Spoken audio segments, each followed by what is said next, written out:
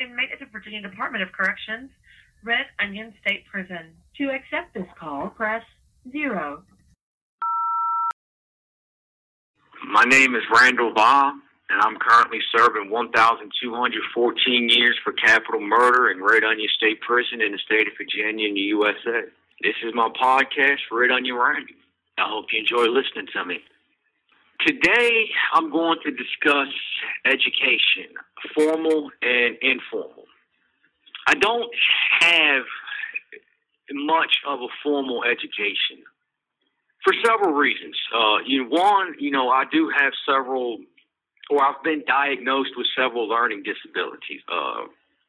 ADHD, what I've come to term verbal dyslexia, and just, I can never roll my R's, and even when I was a kid, I had trouble just pronouncing regular R's, which is one reason why I quit trying to learn Spanish, because I'm never going to be able to learn it because I can't speak the R's in the Spanish way, and it really just screws up the whole thing. The first school I ever went to was Broadus Wood Elementary. Now, Broadus Wood Elementary was a good school, but it was more of an upper class school in Earlysville, Virginia, which is right outside of Charlottesville, Virginia. It's basically like a country suburb of Charlottesville, though I lived a little further out at the foot of the Blue Ridge Mountains. And my family was dirt poor. Like, dirt had more money than my family did. That affected me in school because pretty much me and my two brothers were the only ones that were poor and wore trashy, dirty, cheap, rednecky clothes. I remember we had the shoes from the Dollar General store that had the Velcro strap on it. Everybody else would be wearing Nikes or Reeboks or New Balance or Adidas or what have you. And they had Levi jeans and, fancy shirts and stuff like that. We didn't have anything like that. We had those little meal tickets because we couldn't afford to bring our own lunch. So we had to get free lunch from the state. We was incredibly poor. To be picked on, to just be looked at as different affected me. It had an impact on my education, on me even wanting to learn, having the desire to learn, and I didn't because I felt so bad. I felt so out of place that, I just retreated into my head, and I didn't pay attention in class. The only thing I've ever done education-wise that I have exceedingly excelled at, was reading. I'm a phenomenal reader. It is nothing to me to just lay down and read a 1,000-page book in a day. I can do that easily, to the point where I've actually had to train myself to read slow so that I can make the books last me longer. So that's the only thing as far as education goes that I've excelled at. So when I was in school, I had that complex is what it was. And I didn't want to learn because I felt bad. I didn't have no self-confidence. I had no self-esteem. I didn't believe in myself. And I didn't like learning. I thought learning was stupid. Yeah, explain that one. But that's what I thought as a kid. I would always sit in the back of the class. I could just close my eyes and visualize myself back then. And I remember sitting all hunched in, sort of like someone was going to hit me. That probably had a little bit to do with, my dad beating the hell out of me every chance he had. But it was more of a defensive mechanism because I felt stupid. I didn't, feel like I could learn. I didn't feel like I wanted to learn. So why do it? So I would just sit there hunched in on myself, scared to death that the teacher's going to call on me and embarrass me because, let's face it, when you're young like that and the teacher calls on you to give an answer and you get it wrong or you don't know it, the other kids are going to laugh at you.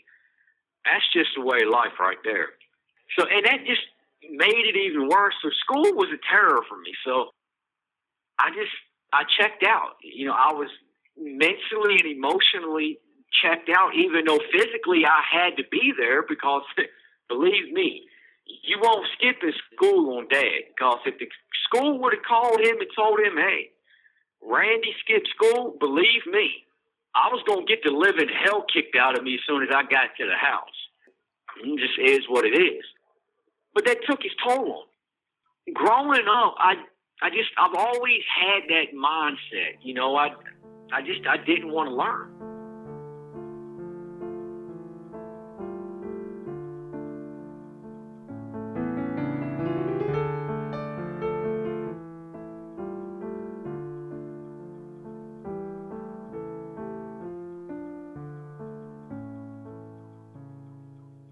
Even, you know, in high school, the same thing. You know, I was too busy fighting.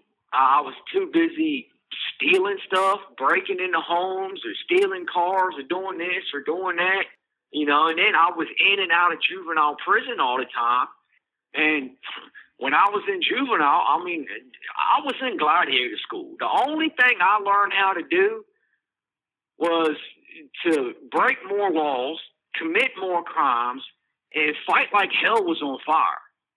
And I was pretty damn good at that. I learned pretty quickly. You know, that's another thing that I learned very well, besides reading. But I do have my GED, believe it or not. I know that sounds kind of strange, but I do have my GED, and I pulled it off by the skin of my teeth because the last time I was in Beaumont, I was 18 years old, and I had like 2 months left before I got released. You know, they had no choice. They was going to release me whether they wanted to or not. My time, not only was my time up, but I was 18 years old. You cannot stay in juvenile prison beyond that unless they ship you to an adult prison. And as I didn't have adult time at that point, it wasn't a damn thing they can do. So I was walking across the yard one day and I saw the teacher. I can't begin to tell you his name. I have no clue. But I just yelled across the yard, hey, yo, so-and-so. Man, I'm about to bounce, dude. You know, I'm about to go home, man, here in 2 months, but I'm trying to get my GED. What's up? And he's like, all right, I'll take care of it. And like 3 days later, they called me over to the schoolhouse. And so I walk across the yard, down the fence line, round the back, and I go into the school, you know, go into class. And there's like 5 of us in the classroom. You know, we're separated by a couple of desks each, and he passes out the GED, and I take it. Mostly just guesswork. And, yeah, so I took it, and, you know, I got released from Beaumont the last time to my dad. I went home to stay with him for, I don't know, about a month before that blew up in my face, and then I kind of bounced around a couple of places, and I remember one day my juvenile probation officer called me and said, hey, we got the results for your GED here, you know, swing by after work and pick them up. So I'm like, all right, cool. So I called my brother's high school sweetheart, Melissa, who happens to now be his wife. She picked me up at work and took me up to my probation officer's office, and you know, went in, talked to her, you know, explained to her, hey, I'm doing this, I'm doing that. No, I don't have a dirty urine, blah, blah, blah, blah, blah. And I got my results back, and sure enough, I passed. I believe I passed with a 77. I can't remember. It's been so long ago, but I did, in fact, pass my GED. And, of course, that didn't help me none because I wound up in prison a few short months later.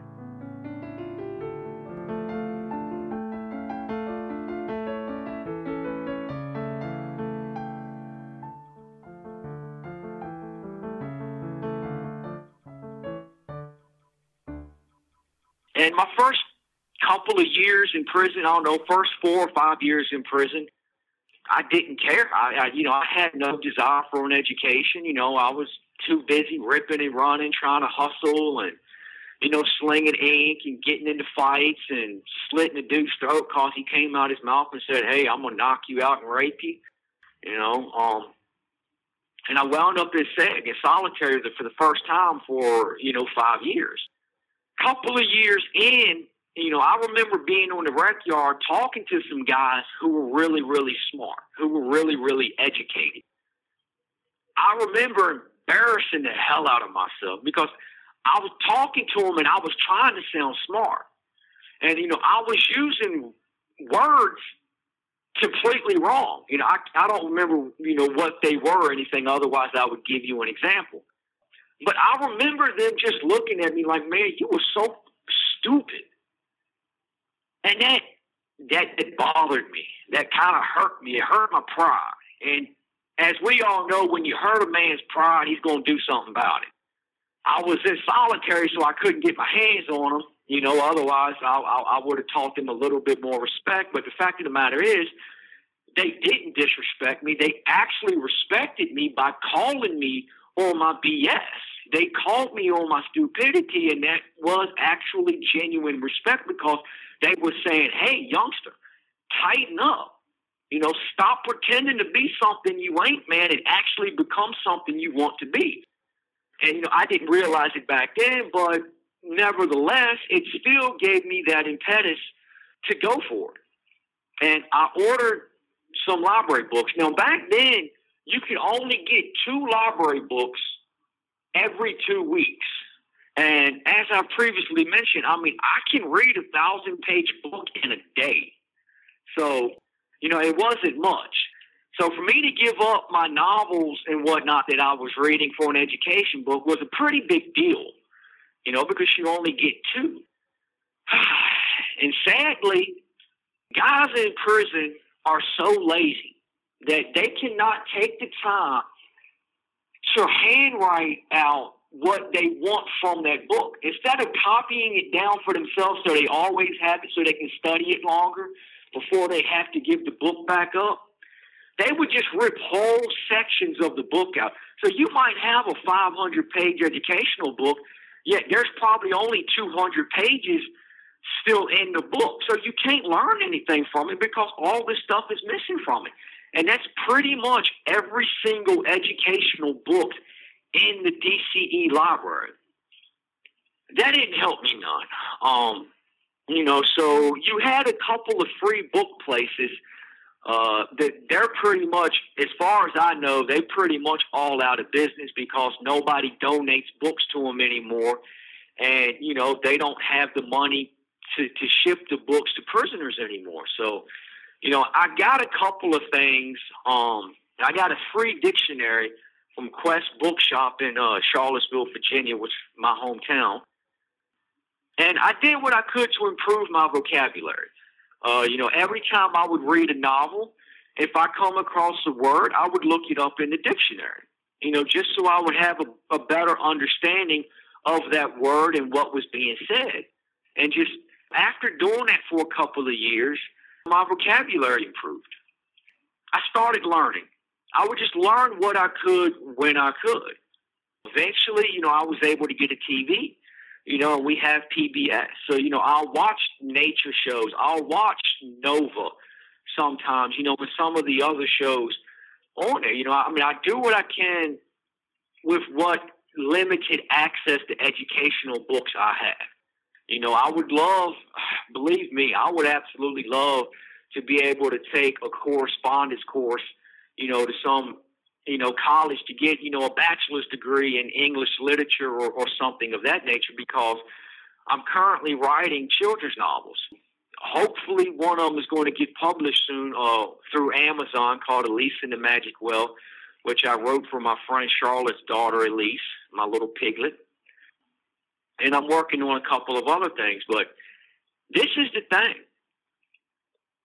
I had gotten some how to write novel books before, how to write movie script books, and I couldn't. I tried. I did everything I could to learn, but I couldn't do it. But through the documentary, I met 2 friends of mine, Elizabeth Norris, who is an author and an editor for HarperCollins Publishing, and Dan. What's Dan's last name? I'm sorry, I can't remember Dan's last name off the top of my head. Unfortunately, though, they no longer write me. I'm not sure the reasons why. I do know that Elizabeth Norris had pancreatic cancer, and she was doing really bad, and so on and so forth. Dan Cocos, no. Sorry, that's going to annoy me forever until I can remember that. But they simply sent me 2 emails. Dan sent me the email teaching me how to write a movie script, and Liz sent me 2 emails teaching me how to write a novel. And in 3 emails, they did what several books could not do. They taught me how to write a movie script and a novel. I mean, it blew me away how easy I was able to learn from their emails. And now I'm in the process of becoming a published author. I'm working on my own movie script, though that's kind of fallen to the side a little bit because I got some other projects I had to unfortunately put in front of it. But things like that, I do what I can to learn when I can. But it's not been easy, and that's the reason why I would love to be able to take a correspondence course, and to get my bachelor's in English literature so I can just be more well-rounded in my reading and in understanding, because this is the thing. I can't begin to tell you what a noun, adjective, or verb is, like those basic English things that you learn when you're in elementary school. I don't know those things. I just, like with my punctuation, I basically mimic what I've read in novels and in books that I've seen. I just okay, yeah, this looks right, so I do it. And the crazy thing is, I know I still make some mistakes here and there, but for the most part, I've actually got it down pretty bad, just imitating what other authors write and how they write. So that's how I learned English. That's how I kind of learned how to speak the way I speak, because I read so much and it just kind of naturally came to me a little bit, but I don't have a formal education. Like when it comes to math, I can do your basic math, but right now I don't know how to do percentages. I don't know how to do like algebra or fractions or stuff like that. You would lose me. You have 1 minute remaining. This has been Red Onion Randy. I hope you enjoy listening to me. For those of you who listen to me on Apple Podcast, I would truly appreciate it if you would rate me and review me, preferably 5 stars, but I'll take whatever you can give me, and I'll be damn grateful for it. Take care. Stay safe.